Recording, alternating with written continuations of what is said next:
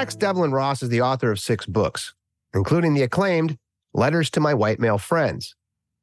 His journalism has been featured in Time Magazine, The Guardian, The New York Times, and The Washington Post. He won the National Association of Black Journalists Investigative Reporting Award for his coverage of jury exclusion in North Carolina. Dax is now a principal at the social impact consultancies Dax-Dev and Third Settlements, both of which focus on designing strategies to generate equity in workplaces and educational spaces alike.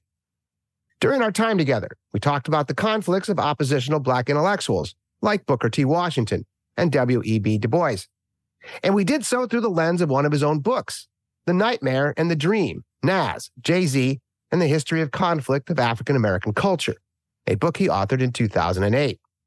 Dax then shared his reasons for using Nas, Jay-Z, Biggie, and Tupac to frame a centuries-long discussion on what it means to be Black in America. We talked about the poetic rhyme and reason of these iconic hip-hop artists and why their song and story is so important to our culture at large. We also talked about the recent Supreme Court ruling, Students for Fair Admissions versus Harvard University, and its landmark decision about how college admission programs violated the Equal Protection Clause of the 14th Amendment. And we closed our time together by discussing Roland Fryer's recent article in the New York Times called Build Feeder Schools and Make Yale and Harvard Fund Them, an article that talked at length about why affirmative action needs to start well before the admissions process in our universities. I hope you learned as much as I did from Dax. Well, there we are, Dax-Devlon Ross. How are you, sir? Thanks for coming back on the show. My friend, I had to come off mute because I thought you were going to do your ramble, and then I was going to come off. It's already you caught me it's cool. off guard here. I'm like, scramble. Oh, God. The ramble now starts. So, yes. Yeah. Okay. I'm going back to mute now, but thank you for having me back on the show, Joey. You're welcome. Last we spoke, my friend, I invited you on the show to talk about your book, Letters to My White Male Friends, which was both a fantastic book, specific to prose, but what it really helped me understand was your plight, your upbringing, some of the indignities you suffered as a Black man growing up in Washington, D.C. And I think that book helped me also understand a little bit about why you chose your profession, which is that of a lawyer who works in the DEI field and is trying to help diversity be part of our culture today, both within universities and corporations. We also talked a bit about the significant rise in DEI over the past decade at both of the universities and corporations, which we will obviously dive deeper into today. And then we discussed your specific approach to DEI, which we're going to get into at length today, versus some of the practitioners that I was asking you about, the Robin DiAngelos of the world who wrote White Fragility to much acclaim, and then Ibram Kendi's How to Be an Anti-Racist, both intellectuals that have big followings with their movements, both at the university level as well as corporations.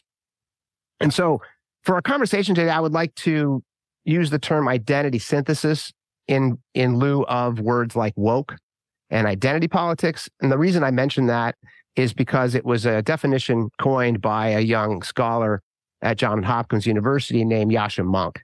And what I liked that he did to this is he said, look, I don't know how to name what we're talking about. And there's a lot of authors out there making jokes about, let's just call it the thing, or let's call it this and that. And why he called it the identity synthesis was because he said it's an amalgamation of postmodernism, postcolonialism, and critical race theory. And the ideologies of that encompass a lot of the beliefs of the cultural left. And I love that because everything I read about it really does kind of play into, the French scholars of Michel Foucault and Derrida and Kimberly Crenshaw and Derek Bell and all of those folks in the critical race theory. So when I use that term, that's what I mean, as opposed to woke or the very divisive words that we're now using in our body politic. So I also wanted to basically, as I shared with you off camera, I spent last 5 years reading as many books as I could, specifically on James Baldwin, Medgar Evers, Dr. King, W.E.B. Du Bois, Booker Washington, and then obviously Ta-Nehisi Coates. Yes, Booker T. Booker T. Washington. You're right. I did forget that. Forget the T, man. And then, over the last couple of years, conversely, I've read a lot of essays and books and critical thinking of Black academics that push back on some of these narratives. And some of these thinkers include Roland Fryer of Harvard, Glenn Loury of Brown, John McWhorter of Columbia, and then some young Black intellectuals like Thomas and Chatterton Williams and Coleman Hughes, excuse me, both intellectuals and authors and thinkers that I respect. And so that's kind of, as I said before, to point to the obvious, I've spent the last 5 years of my life trying to understand racism in all its forms, its history and its perspective. And like anything complex, the more I study, the more confused I get. And that's why I like to bring on intellectuals like yourself to help me understand this. And then I want to start our discussion today with a fantastic book I read on race called The Nightmare and Dream, Nas, Jay-Z, and the History of Conflict in African-American Culture. Oh, you did it. You just did it. You went where I was going to go. My God, you got it. Anyway, continue. So there you go. That was I'm like blown away. I'm blown away that you actually, we're about to have an amazing conversation. The fact that I only want to interject, and I know you got to get back to it, but I want to say when you were lifting up the dialectic between these streams of thinking, what I was going to say, had you not actually read my book, was that this is part of a dynamic that persists throughout the history of African-American thinking. So if we get caught up inside of it and thinking it is new, then we miss the entire point, because this is a pattern of relationship between Black ideas and their relationship to white and predominantly white mainstream America. They're always having to be mediated. These ideas are always in relationship to the silent partner in the dance. Yeah. So thank you for bringing that book in. Well, buddy, and thank you. It was actually my favorite book of yours. And for the reason that I mentioned now is that the framing of it was so cool, because to your point, this dialectic has been going on for hundreds of years, and these conflicts they're not new. And what I specifically liked, the way you frame this, is you said, is it's the complex conflict of oppositional Black icons like Biggie and Tupac, Jay-Z and Nas, which I thought was a truly clever way to frame this discussion. And the neat thing about this is that as I've talked to younger Black intellectuals and younger Black students, a lot of them listen and adhere to the poets, which these men were, right? I think a lot of people get lost in the genius of these men, specifically as social scientists. They are not just rappers. They're not just entertainers. These are big thinkers, and they're taking these really big constructs and they're bringing them down to layperson vernacular in the form of song and theme and dance and, cadence. And it's just beautiful. So I commend you on that. And they're also in conversation with their ancestry. Like, that's the thing about it, is at a certain point in time, the reason why I thought Nas and Jay-Z was a really relevant conversation to interact with from this historical lens of conflict was that they very evidently were identifying themselves with different streams of the Black American journey and story. At one point, Nas was very much identifying himself with the story of Black militancy. And at one point, Jay-Z was very, forthright in his association with, Black capitalism and the Black ascendance, which goes back to Booker T. Washington and a pathway towards towards mobility and access to the American dream is through assimilation. And there's a belief there that if I can elevate myself, if I can be excellent, then I can actually become part of this larger American story, and I can transform it as well. This is why I love Jay, because he transforms it. I don't know if everybody's objective is to transform it, but you just got me going, man. Like, I don't even know. Like, I'm just like, thank you. It's just really fun. That book I wrote back in 2008. Yeah. And I always felt it was like I wrote it in like this dash of inspiration over like 8-month period when I tried to digest and process so much what I was feeling around the tensions I experienced in my own body, these tensions that I experienced in my own life. Having grown up a certain way, grown up and gone to law school and had friends and been in worlds where, the aspiration for ascendance and for enjoying the fruits of the American dream were very real and tangible. And, feeling as though there was incomplete work in this community, in the Black community. And some of it was connected to that immediate history that I grew up out of, which was the civil rights movement. And once I'm in that, I'm like, I can't just turn my back on that. I can't just leave that behind. So I find myself in this point of what I think a lot of us struggle with, which therefore breeds a sophisticated analysis, because that means I'm spending a lot of my time in my 20s and my 30s, and even my 40s, trying to understand what you've and others have spent a considerable amount of time doing. But that's just what I've been doing for my entire intellectual life, is trying to make sense of what it means to live in this body, in this world, and to look at it from different vantage points. Oh, man. Yeah. No, and so that's this conversation is important to me. It is. It's important to me too, because as I've said, not just my friend, you're someone I look up to as a thinker, and so I lean on you for this kind of stuff. And so I think that. Let me ask you this: you wrote in your book about nationalists versus integrationists, the dilemma. And do you believe? Can you help our readers, our listeners, understand the difference between a integrationist and a nationalist? I think nationalism is a phenomenon that is very present in our conversation, our global politics right now. Mm-hmm. Nationalism and national identity. And one of the things that Black folks in America have contended with is, what is our national identity, even in the absence of what typically constitutes the legitimacy of national identity, which is land. So even though we don't have land, how do we still create a national identity? Even though we're disrupted and dispersed and distributed, how do we have a national?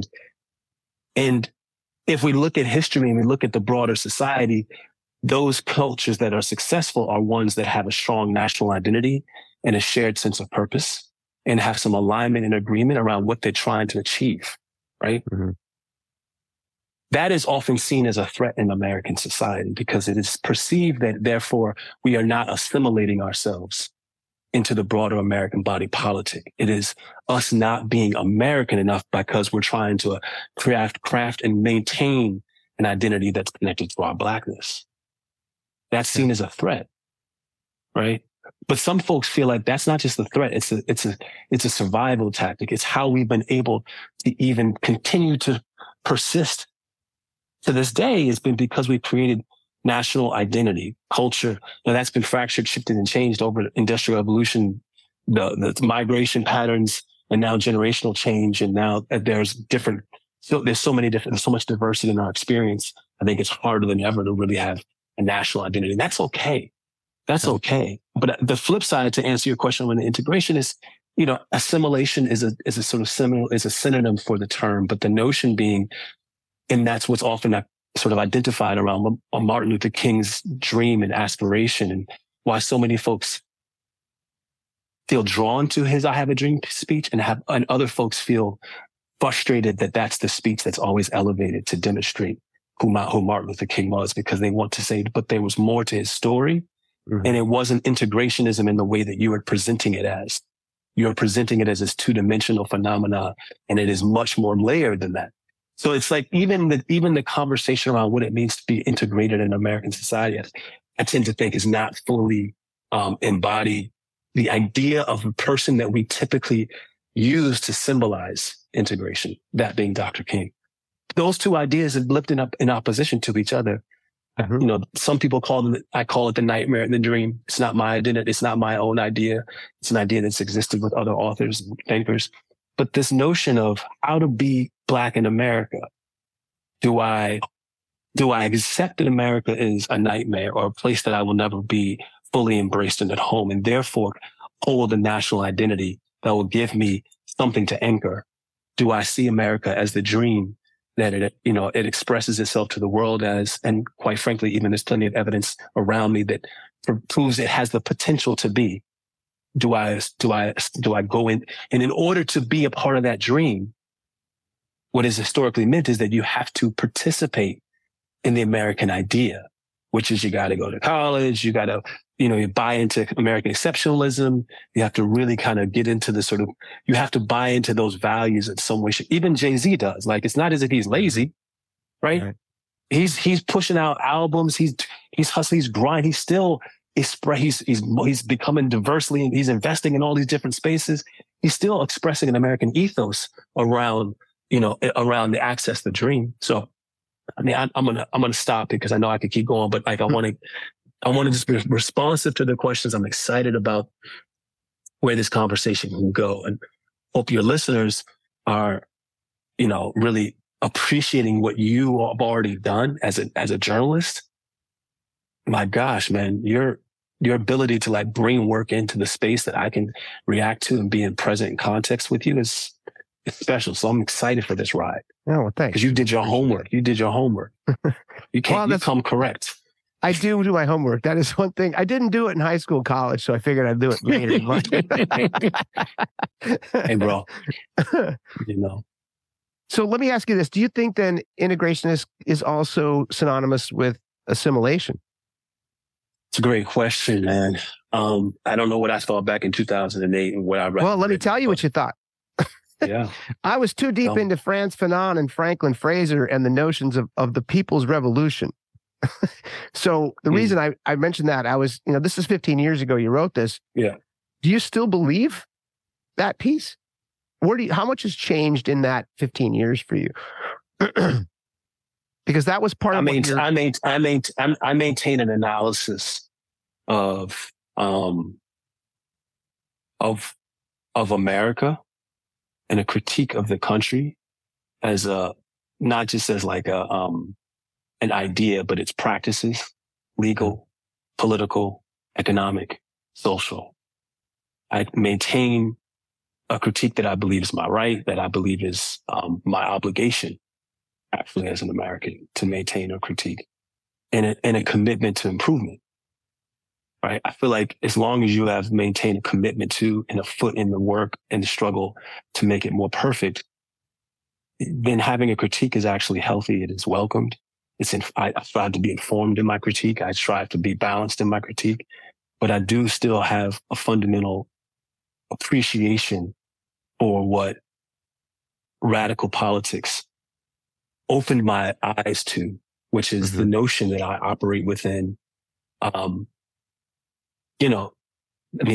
America is a set of choices around how we're going to arrange our economic policies, how we're going to arrange our social policies. It's a set of choices. And those choices actually have been historically demonstrated to have benefited some folks at the expense of others. We have to contend with that. That's a real thing that has happened and continues to happen. And that is what that radical critique has allowed me to see, is that those folks who have been left behind, it wasn't because they were lazy. It wasn't because they didn't try and didn't want. It was because the opportunities weren't created for them. And as a matter of fact, it might have been structures that had been arranged to ensure their demise. That is a healthy critique that can move us. So yes, I do. And I think I continue to try to nuance it, develop it, and expand it, while I also continue to engage in my own accountability work as an American, as a global citizen, which is how do I contribute to making it better and not just criticizing. That's a great answer. Thank you, sir. So you also, with regards to Du Bois' double consciousness, you wrote, "At the time, I was a burgeoning communist sympathizer who believed that class struggle was the roadblock to revolution. On some level, it was the recognition of Du Bois' contradictions, an elitist who celebrated peasant culture, an Afrocentrist who sat with Shakespeare, and in my own life that troubled me the most." What do you mean by that? Du Bois' dialectic experience was challenging because I felt like one needed to be one or the other, really. Like you needed to actually, the notion that, of the both and, I think it needed time for it to make sense for me. I needed time for that to be realized as a possibility, because I thought, I just didn't know that was acceptable, that was okay, that like one could be both of those things. So when I started reading and writing and thinking about things as a younger man, like I felt like I couldn't present it to my friends. I couldn't be an intellectual in these ways. I didn't feel like, I didn't know how it would be received. Turns out a bunch of them were as well, dealing with some of the same thing, but we didn't know how to bring it together and use it as generative building space. We were just all kind of like, but when we're together, we have to perform. Like we're performing a certain identity of Blackness, like the music we're listening to, the way we're vibing, but not fully sure. We don't know how to do those two things at once. So seeing it in those other spaces was destabilizing in some ways. It was like, how is this? I don't, See, that's destabilizing. So now as a father, husband, lawyer, DEI practitioner, you see the duality of Du Bois differently. Yeah. You accept it now? I think that I accept it. Well, no, first of all, there's no I think. I'm a much more humble person than I perhaps have ever been in my life. Life does that to you. Life does sure that does. to you, man. Yeah, it does. It humbles you. And I'm a fighter, I'm a struggler. I'm still a deep believer, and I'm a justice seeker. And I'm also I appreciate more of what it must have been like for him to be who he was on his journey. In that point in time when he was on his journey, it's mind boggling what he was up to and what he was doing. And without, real guidance or any kind of like model for having done it before, he was the first, and he did it for so long. I mean, the dude's evolution, Du Bois's evolution, even after the age of 50 is incredible. I mean, it's so funny, not so funny, but I don't know if you've been following, like this Menendez, Senator Menendez situation, but he's been charged with being a foreign agent. Back in 1951, Du Bois was charged. He was at the age of 81 years old. He was charged with being a foreign agent under the same law that Menendez was charged under. And that time, Du Bois was running for Senate. And he was running for the U.S. Senate seat in New York. And he was running as a third party candidate, and he was likely not going to win. But the fact that the man even thought to do that, and the government actually, they put up a phony case against him as an agent of a foreign government because he had been part of this peace treaty, the Stockholm Peace Treaty that they were trying to, disseminate across the globe to keep these people from blowing us up. Now that they developed these bombs, and he was conceived because he was a peace seeker, he was perceived to be a communist. So just when I started to learn more about his journey, which I've spent more of my time doing in the last decade as well, it's humbled me to understand, like, hey, people keep evolving. Don't lock them into a moment in time. Don't assume that because the people who are living in good faith, not like bad, and when I say by good faith, like they're honestly facing the day every day. And they're honestly asking themselves the hardest questions they can ask themselves. And they're honestly willing to revise the ways that they've seen the world based on new information. This is what I saw Du Bois continue to do. And I hope that I could do that with my life. And much more than you bring in fatherhood.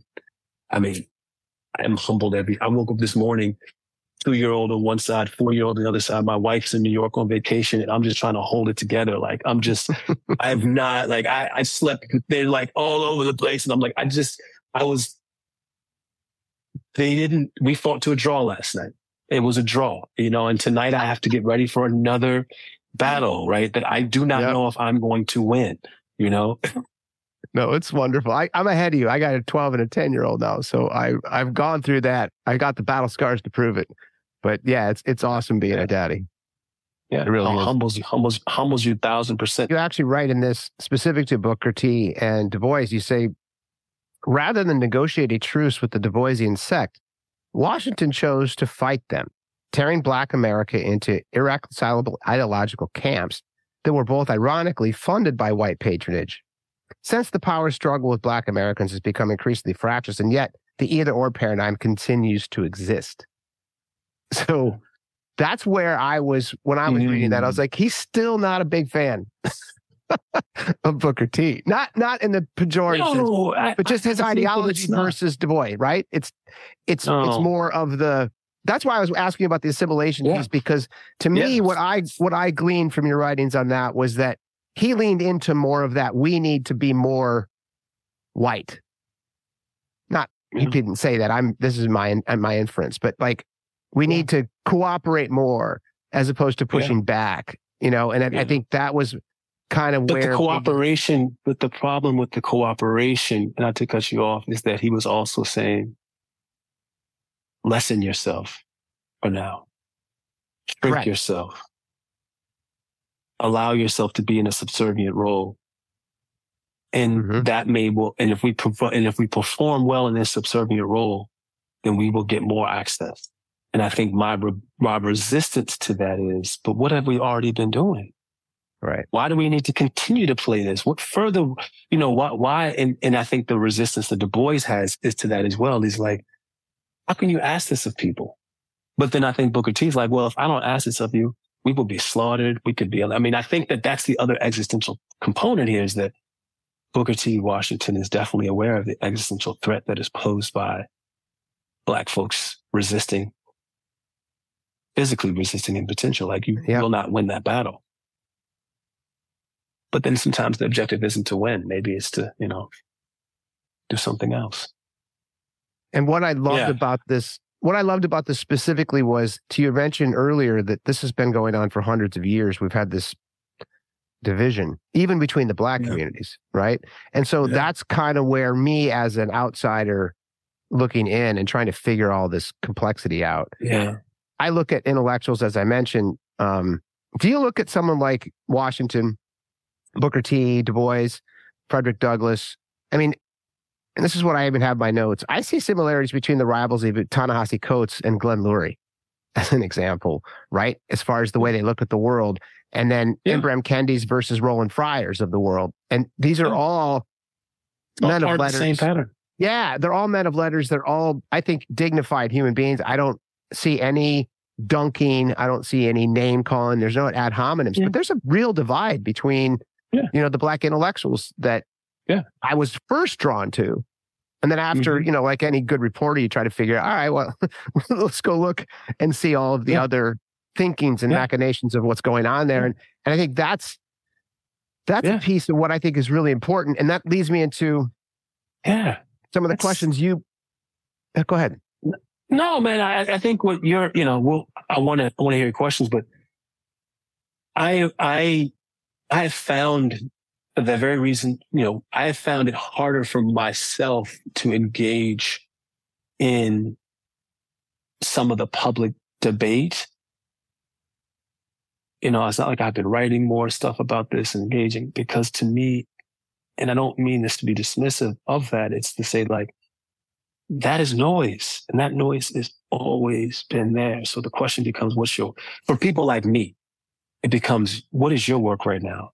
Your work isn't to, like, you understand that is actually, there are people who are deciding to publish these points of view. There are folks that are deciding to present them in panel discussions and to feature them in articles. These are all decisions that aren't necessarily connected to me and aren't necessarily, in my view, even really reflective of the greater issue that we're trying to contend with, and probably the broader streams and currents in which folks actually have commonality and share commonality. It's a focus on these differences as a way to create another wedge, to wedge divides and to create a broader perception that there is, not this broad support for social justice initiatives that it appears that Black people by and large are seeking.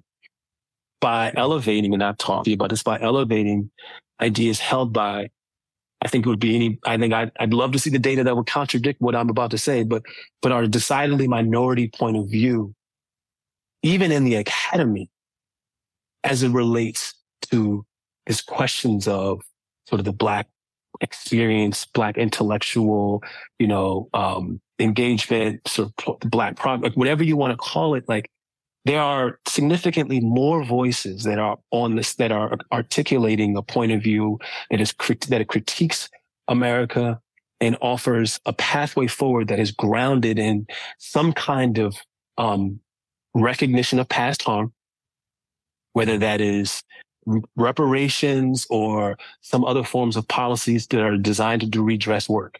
That's where those folks are. It's not to say that we don't have an internal critique that we need to deal with as Black people. It's to say, let's look at the material conditions here. The material conditions on the ground tell us this. If you look at the life cycle of Black people in America, Brian, if we are data-driven people, and we say that we're data-driven people, then let's look at what the data tells us about infant mortality, maternal mortality, education outcomes, wealth access, job access, wealth accumulation. Let's look at what the data shows us and let's just focus there. Right. And the data tells us a story. Now, if you're trying to tell me that the reason that the data is the way it is because of cultural factors and behaviors more than it is a result of system and structural decisions that we can decide to make different decisions around, then I have a problem, right? Because then you're saying it's about me and it's my fault that I'm poor. It's my fault that I am, that I haven't had that great education. It's my fault that my parents and my family are distributed across whatever that might look like. We're not intact. It's my fault. And I'm like, we know from Trading Places, man. If you saw Trading Places back in 1982, that's all you needed to understand about the world. And you would know that if we no, just joking. I don't want to be silly about it, but I don't want to be glib. No, it wasn't really, it wasn't really shining example. It worked. Even for my little brain, I was probably stoned when I watched the movie, but it did clarify that for me. No, and it's not to diminish the hard work. And again, I know that what happens then is this becomes this question of like, how do we reward exceptionalism? How do we reward people who work hard? And I work hard at people who work harder than me.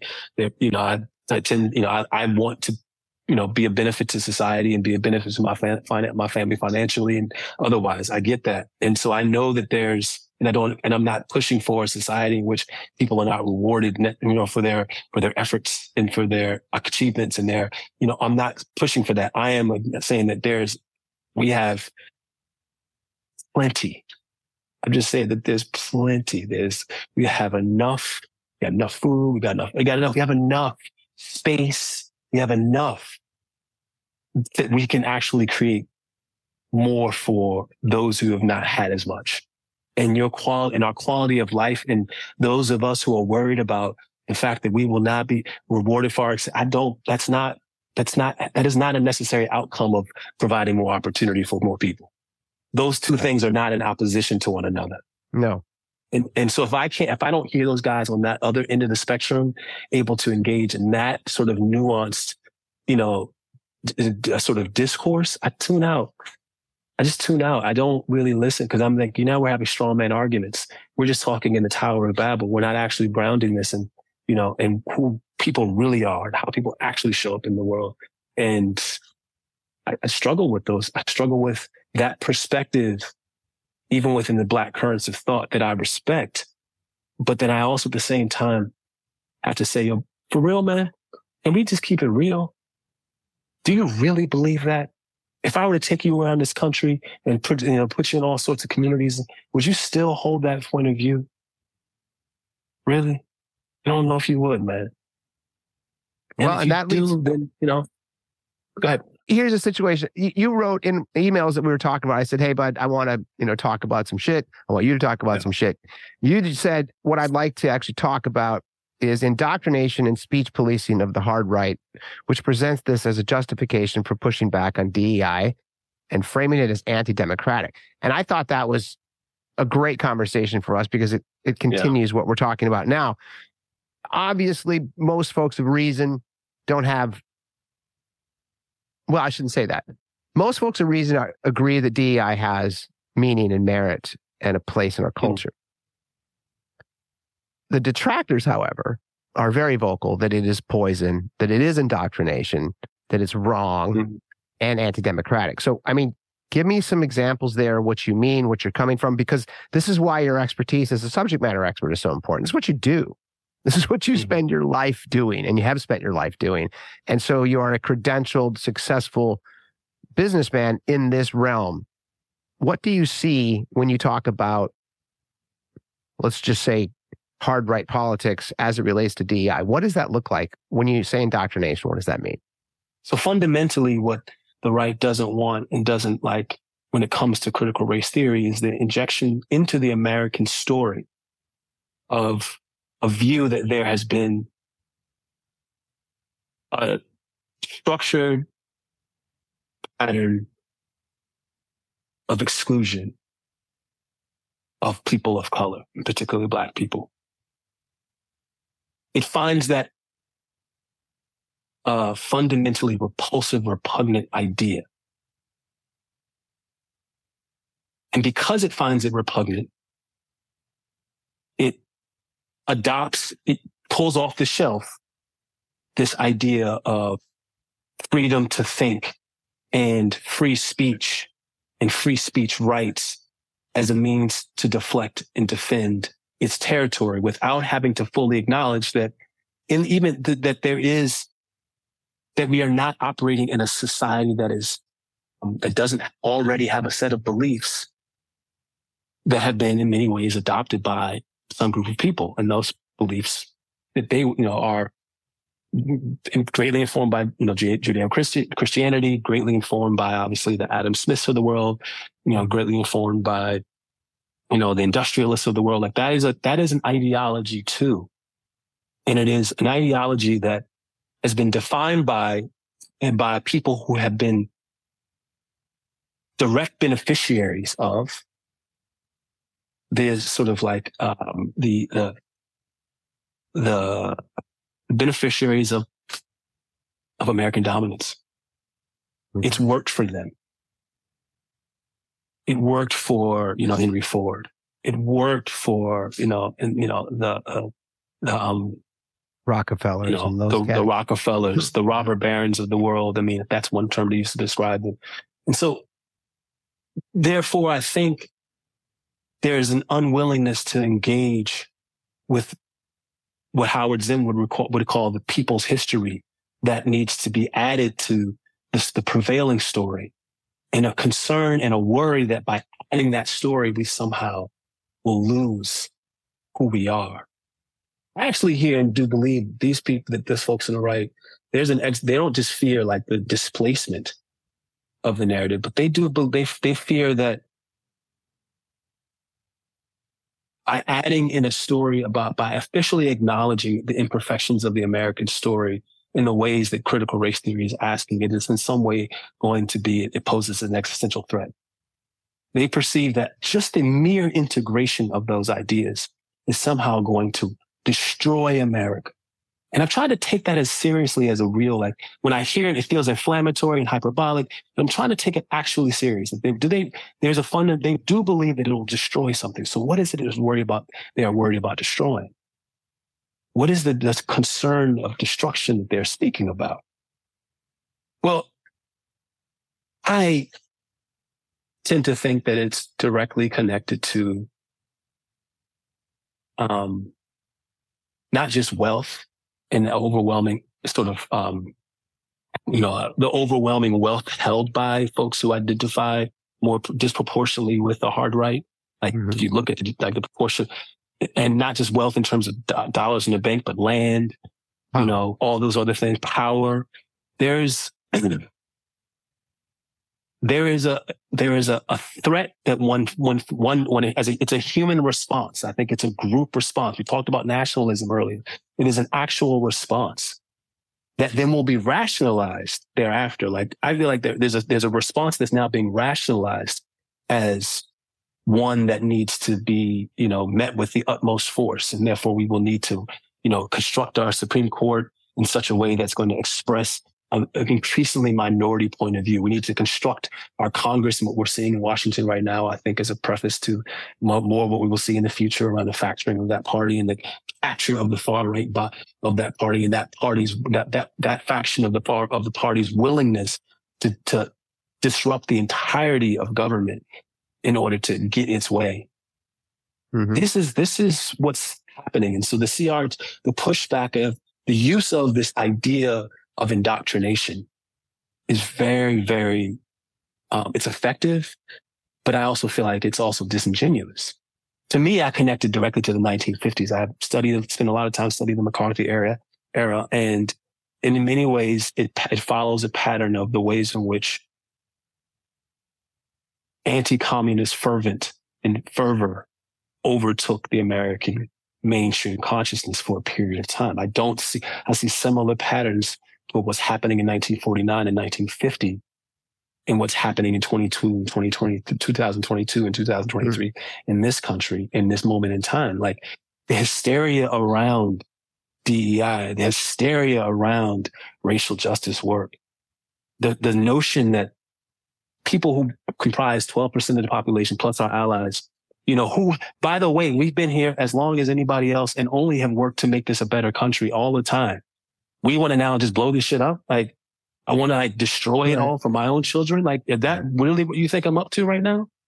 You don't think so what you're saying to me is that we have not contributed in any positive and effective way. And we have not, when provided the opportunity, helped make this place greater. And so that in this context, you think that what we're up to right now is solely about trying to undermine, disrupt, displace. That's all we care about. It's like insulting. It's like, man, that's a very minimal, it's a very limited view of what we're up to. So I look at that indoctrination argument that's being presented, and I do think that it's being now framed as anti-democratic. Like DEI work is now synonymous with being work that is antithetical to democracy. And it is antithetical to democracy because it shuts down dialogue. And it shuts down dialogue because it requires people to engage in some kind of groupthink. Right. Yeah. But that's based on a premise that what we're up to and what people like me are trying to do is do that, which is insulting, which is like, that's what you find that's what you take away from my interaction with you, that I'm here to indoctrinate you, make you believe things that are not true. Wow. You know, yeah. I look at, you know, I get emotional around that because it makes me feel like, wow, you know, when my folks who were slaves found out that they were, you know, that they could fight in this war, in the Civil War, they in every war that they've had an opportunity to fight for, they line up in droves and droves and droves and droves, and don't believe for a moment those people are not fighting for justice for their own, not just for the American flag. They're fighting for what it can be. So if you try to say, well, they were just there to fight. No, they were there fighting for their own too, because we've always had a multiple objective. I mean, think about, you know, during World War II, it was the double V. You know, that was because out of World War I and because of the Red Summer of 1919 when all these black soldiers came home when they were abused and beaten and killed across the South after World War I. The only way that folks would get on board, like some of the intellectuals like Du Bois in particular would get on board with black folks supporting World War II was under the double V campaign. Victory abroad, victory at home. They had to find a way to make them both end and make it make sense for them. But we don't talk about those kinds of things, right? We just say, oh, he was a patriot because he went to fight in World War II. No, he went to fight in World War II, and he was doing that so the fight back home was going to be an easier one as well. Don't erase that story. But we erase it all the time in order to uplift our idea of the war hero, right? Mm-hmm. The war hero only cared about, you know, the flag, you know, only cared about the, you know, and so right. You've reduced us again and reduced our motives again. And so I'm now feeling reduced as a DEI practitioner to having these very simplistic motives, these very base motives. You've worked with me. You've interacted with me. Yeah, dude, I know. And that's exactly why this is so important. And I think just to move this from, you know, the abstract and they, let me ask you this. Yeah. Christopher Rufo recently wrote a book, which I read. And I haven't, but you know, I've read. Yeah, it would be tough. It would be tough. It was called America's Cultural Revolution: How the Radical Left Conquered Everything. And you know, for our chat, I went through my highlights of the book, and chapter 3 is entitled "The Long March Through the Institutions," and it's exactly what you're talking about. It's indoctrination, and that's a big theme to his book. Yeah, and he writes at length about Marcuse and Michel Foucault and Derrida and all of the intellectual thinkers specific to that. And then he actually weaves that into the Stokely Carmichaels, Angela Davises of the world, who are criminals, right? Which he intimates throughout the book. And then he quotes here's a quote he wrote from Marcuse talking to Ruth Dushki. Says, "Let me tell you this, that I regard the notion of the long march through the institution as the only effective way now more than ever." And then he continues to write specifically the professorships of people like Angela Davis and Eldridge Cleaver as examples of this indoctrination specific to the left. And this is where our schools now are fully indoctrinated to left, far left, as he calls it, the radical left, in that these institutions are teaching things to children. And it's not just universities that are exactly what you talked about. He calls this indoctrination. So my question to you is that Christopher Rufo, for those who don't know, is a very loud voice on the conservative right, who is a member of the Manhattan Institute and scholar, which is a center right Very center right. Right. Yeah. Probably more right than center.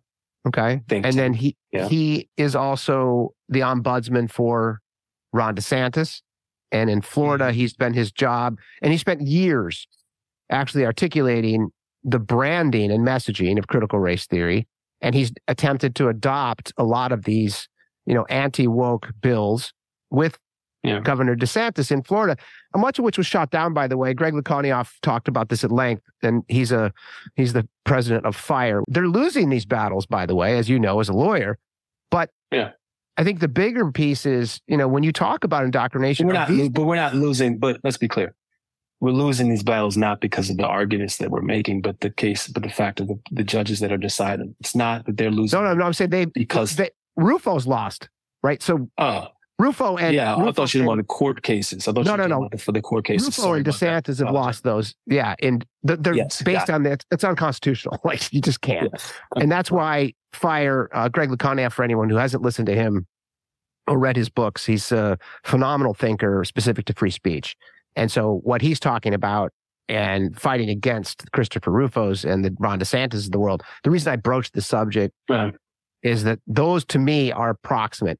Those are examples of people that are indoctrinating or believe that the cultural left is indoctrinating deleterious ideas and ideologies to our kids. Yeah. So what are your thoughts on? I don't think I have. It's a big stretch. What are your thoughts? No, man. No. I think, well, first of all, I'm interested. You did such a great job of just asking the questions, and I'm also interested in how you react to some of these things as well. I mean, I interact with someone like Christopher Rufo as a person who's operating in bad faith, just as I do the same thing with Ron DeSantis. These folks have been around. They're more sophisticated. They're not. Maybe there's other things going on. I don't know necessarily with them as characters and human beings, but they are choosing to adopt a view of the world and of their opposition that is at least that's unnuanced, that is inaccurate, and I think is intentionally misleading to people who they know are not going to read deeply, are not going to do necessarily their own factual research, in part because they've already been primed. And what I mean by primed, they've already, like the same way Pavlovian, we talk about Pavlov's experiments, we've been primed to respond to certain terms and to certain arguments. And again, I go back to thinking about the 1950s and 1940s as an example.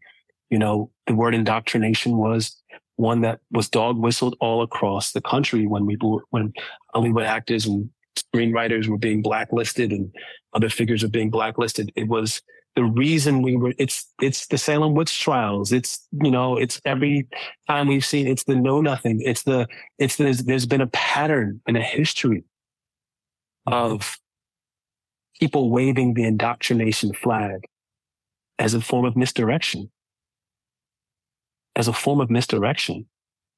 It's to get folks to be focused on things that are, that are emotionally triggering, to get people worked up, and in ways they're not able to actually spend time to sit down and break down and make sense of. Like, for instance, if you were to ask someone, could you define woke?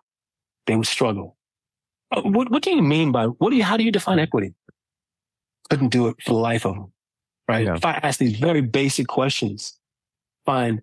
And it's not because people aren't smart. It's because they have been told throughout their lives, and they would probably resist the notion of anybody telling them anything, because we're all independent-minded, free will benefiting human beings who are not influenced by anything in our lives. We're all just sort of figuring it all on our own. But what I would argue is otherwise, which is that part of why you as a man in your 50s come to spend that much time with the thinking of Black writers is because throughout early part of your life, it was not presented to you as worth your time.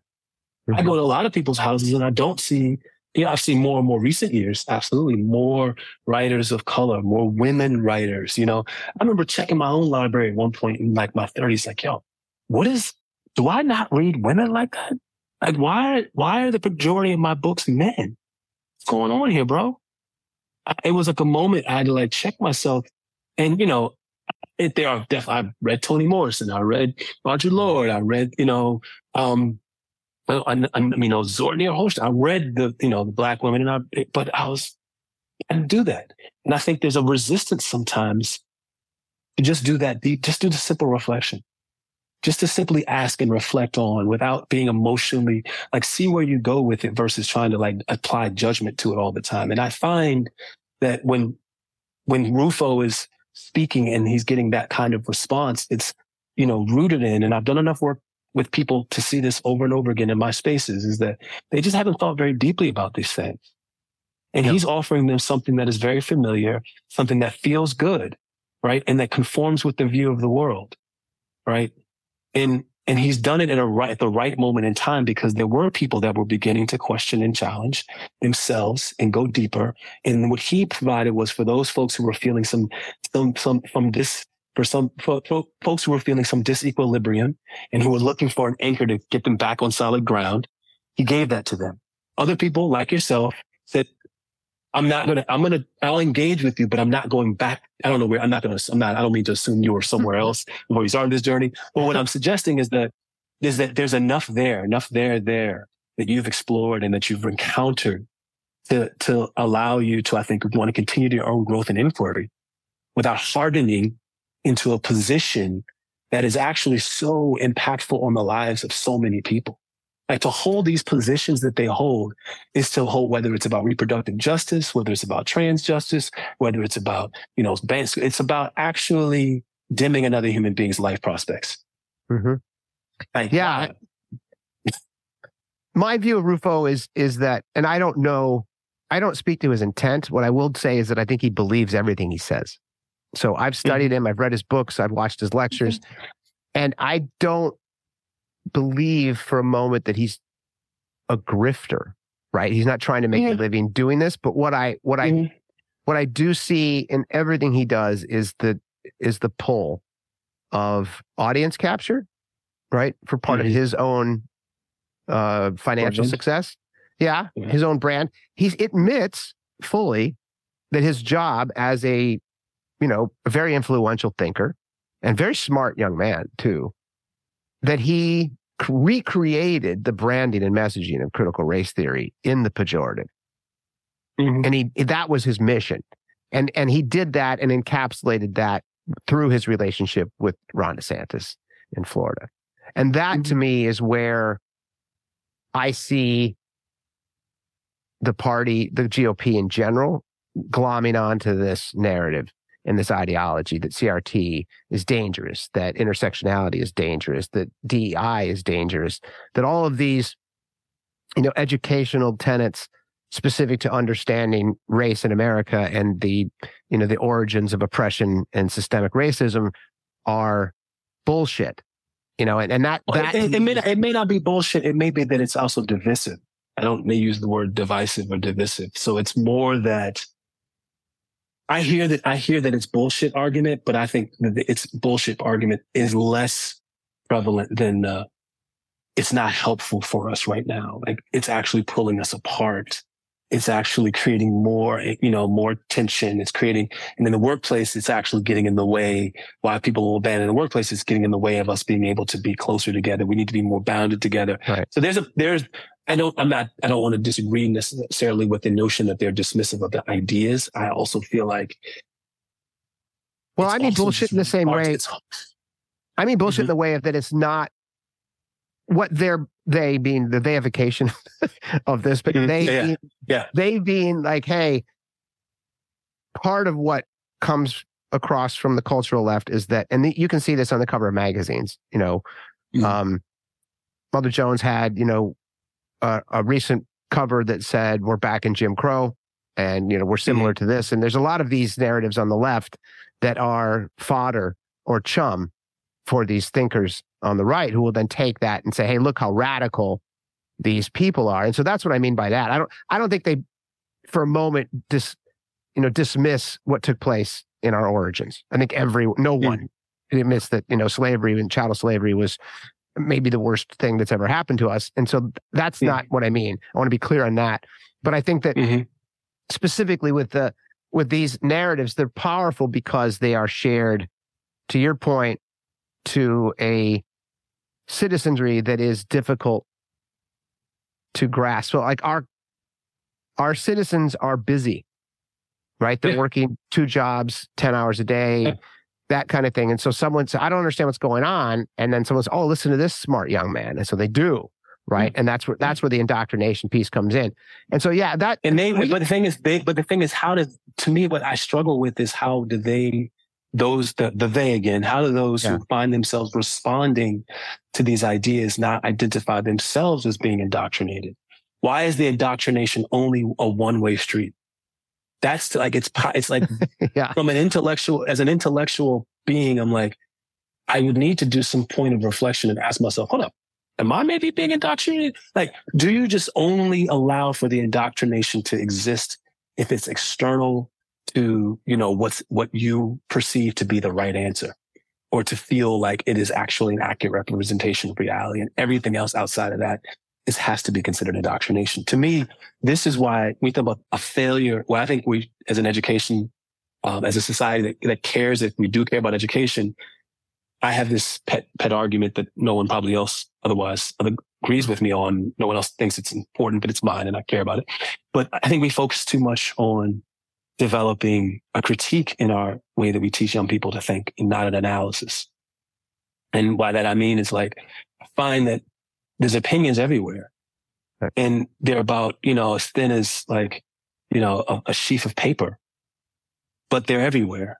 But when you ask folks for analysis and to be able to follow any kind of reasonable or at least recognizable pattern of analysis that they can arrive at a conclusion with, and we don't do it. And I'm not just saying this as a judgment, and not even saying that I do it always as effectively as I would like to be able to do it. It's like, it's not a skill that's taught. And so if you ask people to think about their own thinking, like, to even reflect on one's own thinking about it, to be metacognitive about one's processes, how you arrived at conclusions, what information did you discard versus information that you let in? Who did you decide to give attention to when they were talking versus who did you turn away from when they were talking? When Dax was on TV, did you just turn the channel because you assumed that he had nothing of value to say to you? But, and do you acknowledge that part of how we have come to be informed as people who identify ourselves as black, white, brown, or whatever is racial identification? And it baffles me, and will always baffle me, that when someone like this emerges and they present an argument that people begin to glom onto, and those are the same people who are being challenged to think about themselves and to reflect, there's not a conversation about that. Like, isn't it ironic that the very people who are having a hard time with the way the conversation was going now have found this other thing that they can use, and they're calling that not indoctrination? And I'm like, this is why I have a hard time taking these people seriously. And I'm like, let me get back to work. Well, that's exactly it. And I think one thing, and we'll get into some of your DEI stuff because I have some folks I want to throw at you, but I agree with my answer to your question is that it's tribalism. That's the answer, right? So for me, historically, when I was too lazy to actually look at the ballots, before I voted, I would literally just click on anything that was Democrat. I didn't look at the candidates. I was like, bang, Democrat. Where'd you come? Democrat. Or ask a liberal friend of mine, hey, what did you vote on that bill? I couldn't discern the language. Oh, vote no. Right? Because the language was gobbledygook half the time. Yeah. Right? Yeah. They say things like, so true. If you vote for this, that means you hate babies. And I'm like, I hate babies. I don't hate babies. Right. And so you're worried about, if I vote for this, they're gonna torture babies. Yeah. So like, I don't understand what this language means. But yeah, I was part of that. Right? I was part of that. And I think as I kind of moved out of my, career in media to, journalism and understanding stories from a evidentiary perspective, that changes everything, right? And that actually gets us into the next piece. You want to look at tribalism, and you and I talked about this. The affirmative action ruling, the Students for Fair Action lawsuit against Harvard and UNC is an example of this. It's everywhere. It's polarized. It's on the left, on the right. Everyone agrees with their own story. And for those who don't know, it was a lawsuit filed by Asian Americans against Harvard and University of North Carolina, specifically in that they were claiming discrimination based on their ethnicity of being Asian. And to truncate this whole, it was pretty complicated, but We pulled some public records on this, specifically with the expert witnesses on the plaintiff side. And there's a gentleman, a Duke scholar, professor named Peter Arcodino-Cano, and he basically showed through data that they did discriminate against them. And there were test scores for Asian Americans that had to be significantly higher to compete in elite colleges. And what he talked about, and what a lot of the folks talked about specific to the ruling, was that unlike what we were talking about earlier, where black and white people can share the resources, it's not pie. There's plenty of it for everyone. Yeah. What they were saying about this specific case at the elite universities, that it is a zero-sum game.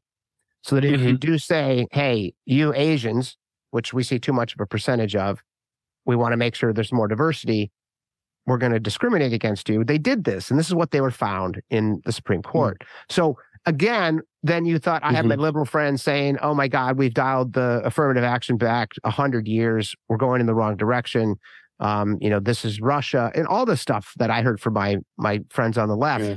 And the reason I wanted to broach this topic with you as an academic and intellectual is that a lot of what got lost in this mainstream media was that this was an Asian thing. The plaintiffs were Asian. This wasn't a black and white thing as much as people wanted to talk about it. And the reason that I mentioned it to you as an important piece to our tribalism and what we're fighting about is that and this is what we can talk about now. One of the pieces that is not discussed really in the press was that they held an exclusion out for the military. As an example, say, hey, we believe that diversity is really important in the military. And that was the most perplexing piece for me, specific to the rulings from, the Roberts Court and Justice Clarence Thomas himself. And you're looking at that and going, okay, so if it's valuable to the military, why?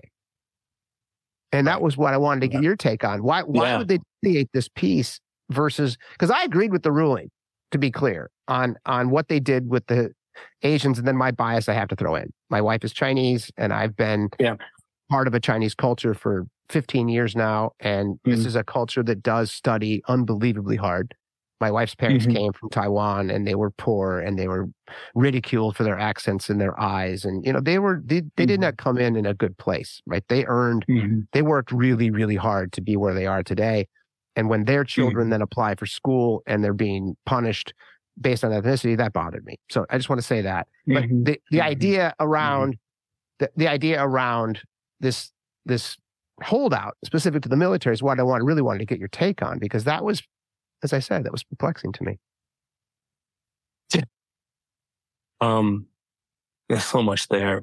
It is. I just dropped the bomb. No. I mean, this is a very, I'm going to try to speak truthfully and to some extent in draft form. Okay. And while I thought about this, I would also try to avail myself, just kind of express the way makes sense for me. I think about to respond to this, the military exclusion, I think then that demonstrates even further that was an ideological decision. And so if I was a plaintiff, the sort of, the bittersweet aspect of the decision is that it had to come with a court like this. That this court had to be the one. That a court has demonstrated that a court that it is not worthy of the integrity of the Supreme Court. And that is just my position on it, whether it's about its politics relative to racial justice and reproductive justice to speech. The list goes on and on. This is a body that is lost in legitimacy, in the minds of so many, many people. And we have to do something about it.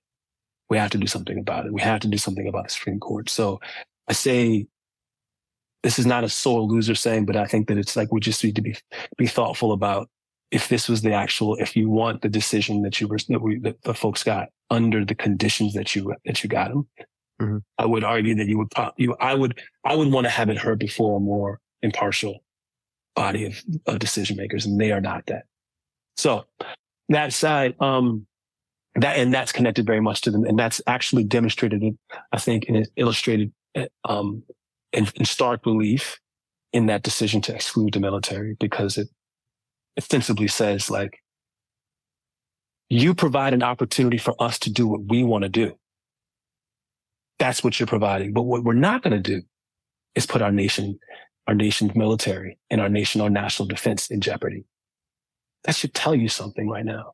That means, therefore, you might be a tool for a larger enterprise that may not be one that you want to be a part of in the larger scheme of things. And this is what I always try to say to my folks who are, who aspire to be part of this sort of idea that they have of the American dream. Be careful, right? Be careful. Mm-hmm. Be careful. There are many ways to achieve joy in the American dream. I find it actually really sad and disappointing that so much emphasis is placed on Harvards and the Yales of the world for what people perceive to be an idea of success.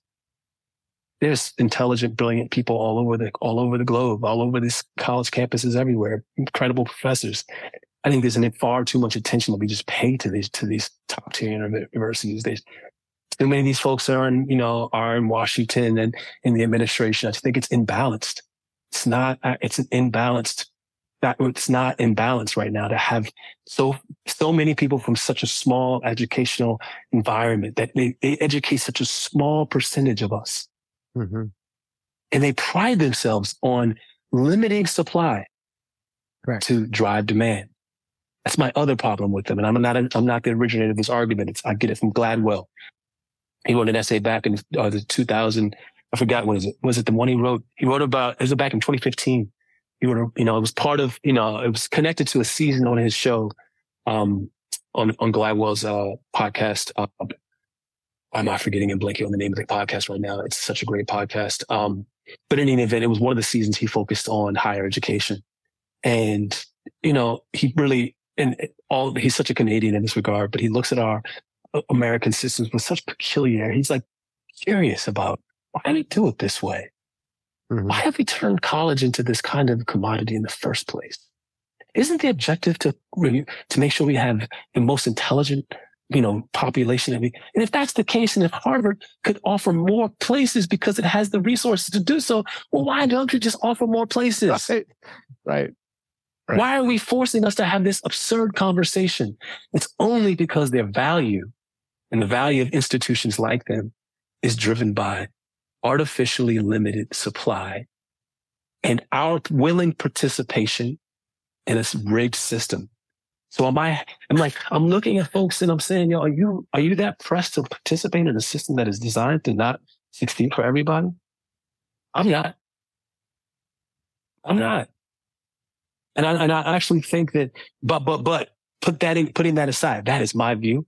And I understand other people are entitled to have their view of like what it means to go to Harvard, what it means to go to these highly selective schools that only a certain number of people can get in because they've artificially, triggered, deflated the number of folks that can get in because they need to maintain a U.S. News and World ranking. Well, actually, many of them are leaving the U.S. News and World ranking, but even still, they recognize their value is as a brand that very few people can have access to. And to me, that's an elitist notion that I'm in conflict with, that I struggle with. And in my own life, I have children that I am raising, that I want to have as good, as strong an opportunity to succeed as possible. I don't believe that it's necessary that they go to Harvard or Yale or those schools in order for that to happen. But what I don't also want, and I worry about, is a society that only values those institutions, or industries that only value those institutions. And I think that's why it puts us all at odds with each other. It puts us in conflict with each other. It creates more division among people who have more in common. And so it disappoints me on that level. But it's not right. If we're going to have this system, if we're going to use an admission system that we're saying is supposed to be fair, it is not right that it discriminates against, in any way, it discriminates against any student, especially Asian students who are striving to go to those institutions. So that's my feeling on it. And I am now witnessing, and we talked about it, like that decision is going to become the bulwark of a host of other decisions that had nothing to do with students getting into Harvard, but it used as a convenient tool that lawsuit to now unravel a very tenuous set of opportunities and access points that people who are not part of, they're either not wealthy and don't have access to wealth and or come from disproportionately disadvantaged backgrounds don't have the same access to. Right. Can you hear me? Yeah, man, you sound great. Okay, cool. No, because my earphones are dying and I just want to make sure you can still hear me. So no, man, you're good. You're good. I know historically we've talked about Roland Fryer in the past because I'm a fan and I've read a lot of his reports and his books and his thinking over the years. Here's where you guys agree, I think. I don't want to put words in your mouth, but I don't know if you read his article. It was called Build Feeder Schools and Make Harvard and Yale Pay for Them. So it was a really cool article in the New York Times. And for my readers who didn't read this piece are not aware of it, let me just read this for you. If they aren't enough Black and Hispanic applicants who can perform at the level of college would normally require, the thinking goes that schools should drop some key measures of performance in order to admit those students anyway. But this is precisely backward. Instead of making the admissions process shallow, elite colleges should deepen the applicant pool, which is what you just said, right? Yeah. The simplest, most direct way to do this is for these schools to found and fund schools that educate disadvantaged students. This argument has allowed elite colleges to sidestep responsibility for far too long. They could fix the problem if they truly wanted to. Elite colleges could operate a network of, say, 100 feeder middle and high schools, academies that are open to promising students and otherwise lack access to high-quality secondary education in cities where such children are common because of high poverty rates and underperforming public schools. A back-of-the-envelope calculation demonstrates that affordability isn't really a serious question.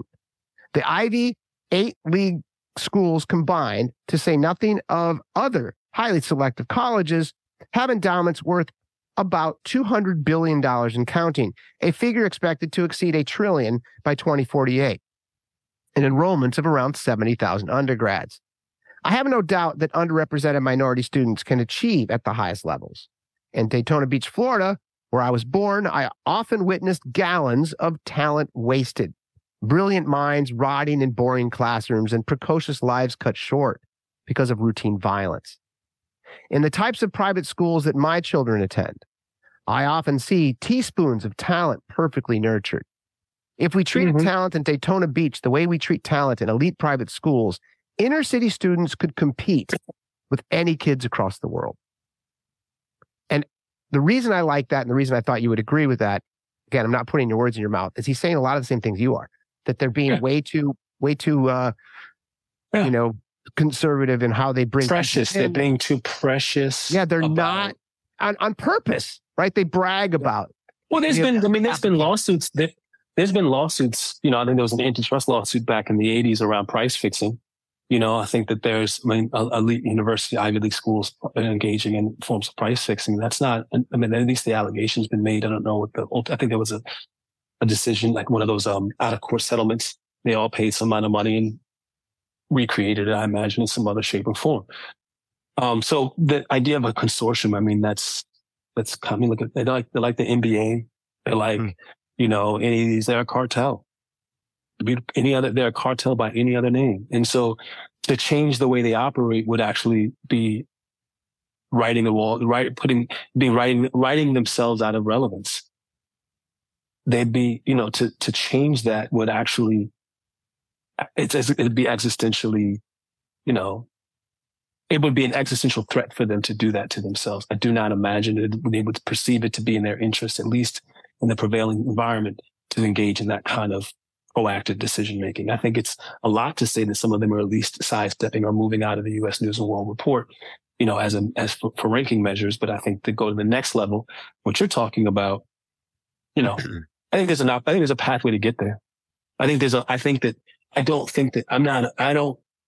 don't disbelieve that radical change in the orientation of institutions of higher education such as Harvard and Yale and the others of that ilk. I do believe that could happen, but it would require tremendous leadership courage, vision, and quite frankly, it would have to encounter tremendous resistance from many of its own people and the very people who have funded the university themselves. Question. Yeah, no question. And I think that's what I wanted to share too, because we often talk about the divide of our policies in our political tribes. But the one thing that is consistent with all of the aforementioned academics, right? John McWhorter, Glenn Lurie, Roland Fryer, all those cats they all believe the same thing you do, in the sense that we need to get education here quicker to children of need. It can't start at 18.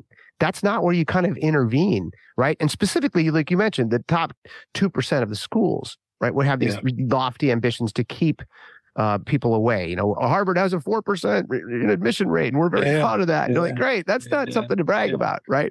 Yeah, it's not something to brag about. No, and I think that and the weird thing about that is that's where, for me, if we're actually looking at remedies as opposed to battling each other, that's where we have some commonality in both parties. Agree with that. And so, like, the idea that Fryer has, as well as McWhorter, as well as Lurie, is they all say the same thing, is that we got to educate our kids quicker.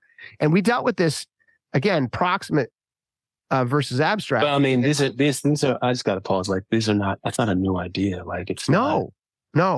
But that's one we all agree on. The idea that if what they're adding, I mean, which is rare, you know, on being at the front end of the education experience with a daughter in preschool and a son who's in Montessori. Like, so I'm watching a number of things. I'm watching parents early on make decisions about where they're going to send their children, what school, what side of town, you know, all sorts of, it's all things are setting up the next move. It's like a game of chess. And what it does is, and what we've done is, as a society, we've turned it into this, it's another form of the Hunger Games. And we're indoctrinated into a Hunger Games mentality about education and therefore those families that could choose to stay and strengthen schools and the communities in which they live. And I'm not saying they should, I'm saying that they could, they have the means to do so. And one of the means by which they might need to do it is by creating a community of people who make some kind of commitment to invest and be here, which I think happens in some environments. The alternative is that people, you know, just kind of every person for themselves, you know, and like get the best education you can get for your kids, and like, you know, then enrich it with some activities after school, and you do this, that, and the third, and blah, blah, blah, blah. I mean, I understand that all bets are off for people when it's their children. It changes, because I can tell you, as someone who deals with the lottery system here in San Francisco, our children go to a mandated immersion school, and their academic rigor is really high.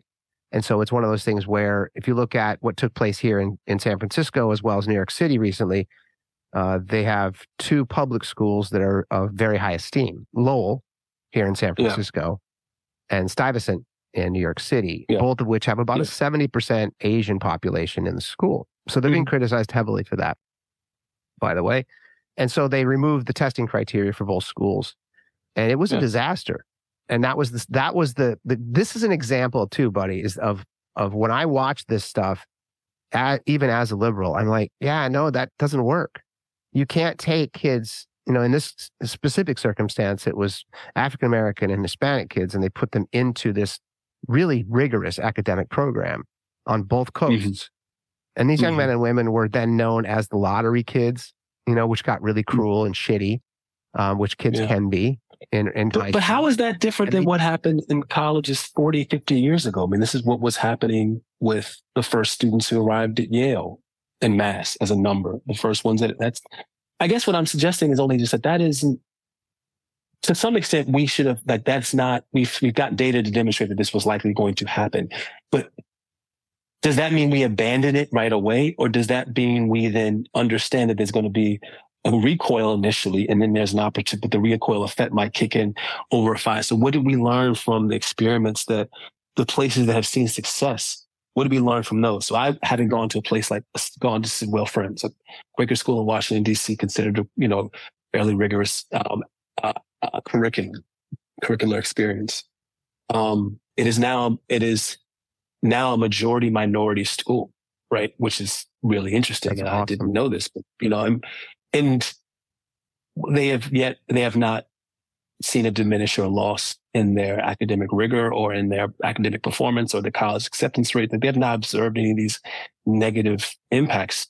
But what they have done is, and I'm not saying that they've gotten it all right at all times, but they certainly have not, but they've been in a committed relationship with diversity for half a century at this point.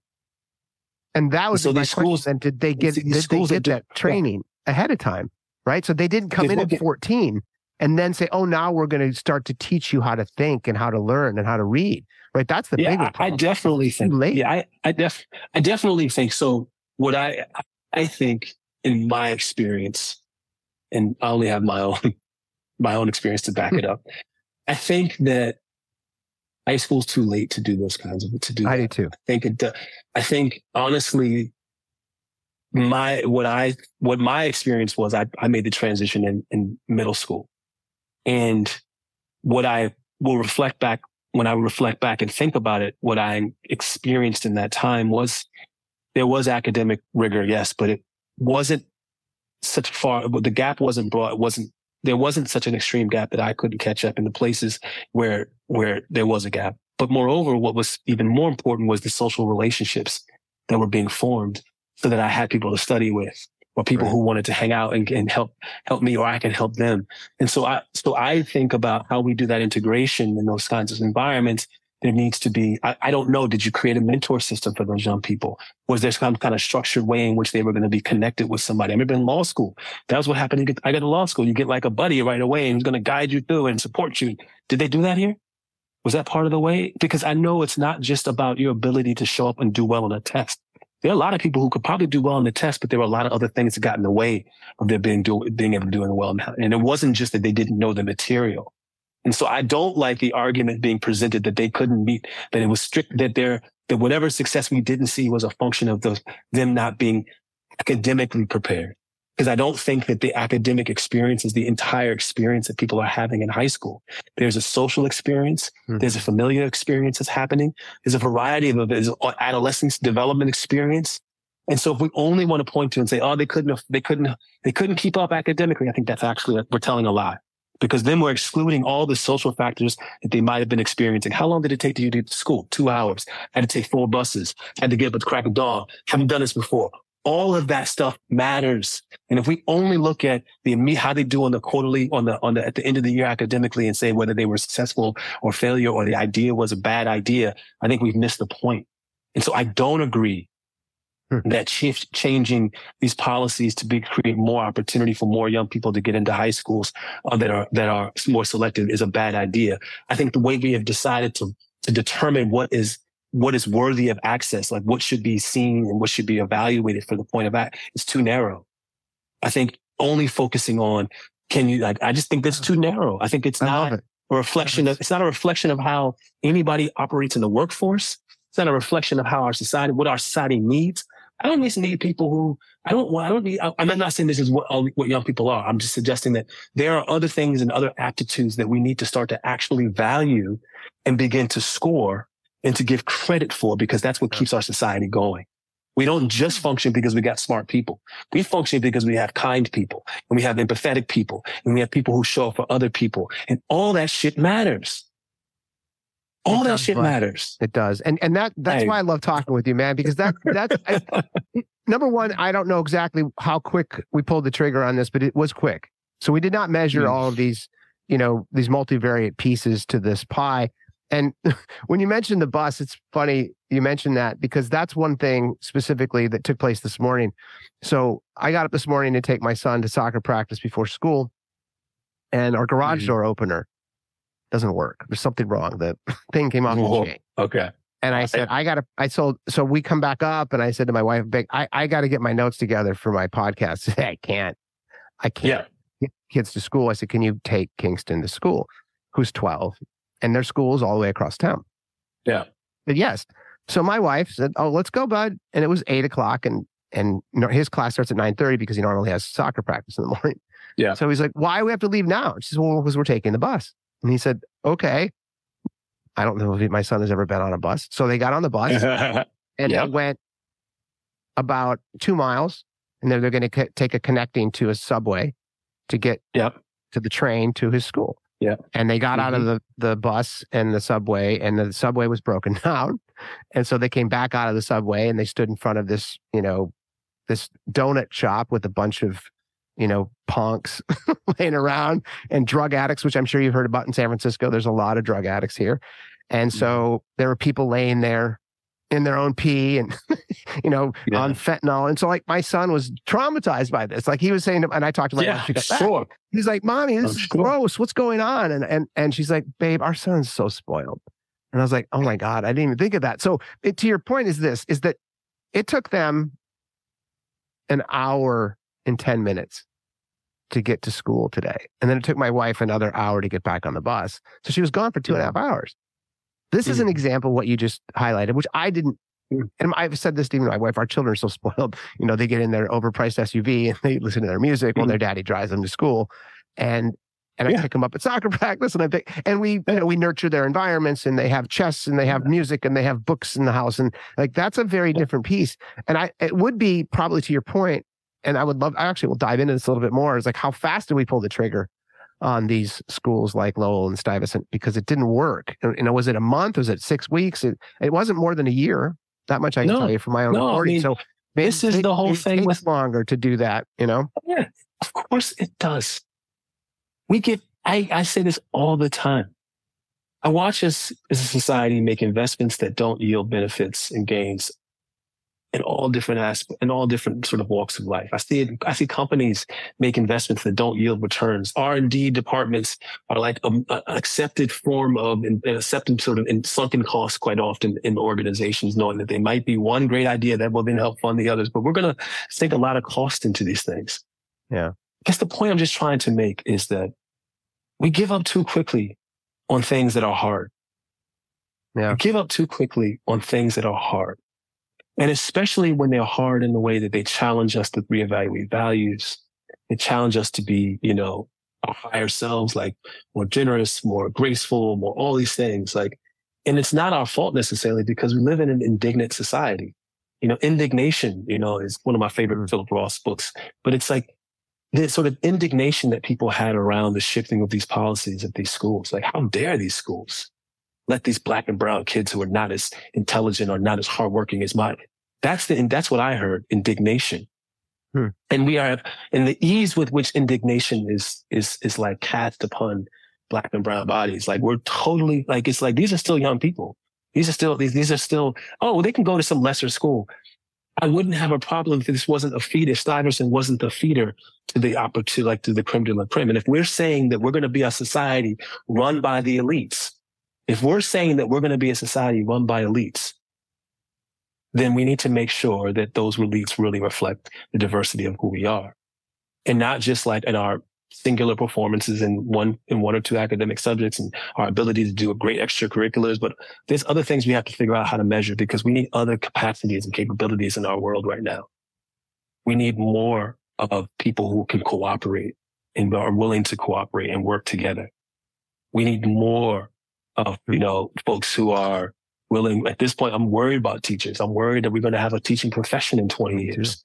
We need more of that. And that's going to require more of us as human beings. And it's going to require us to look beyond, our own individual selves. And I will say this, I've spent some time with some younger folks, I have nieces in their mid 20s and younger.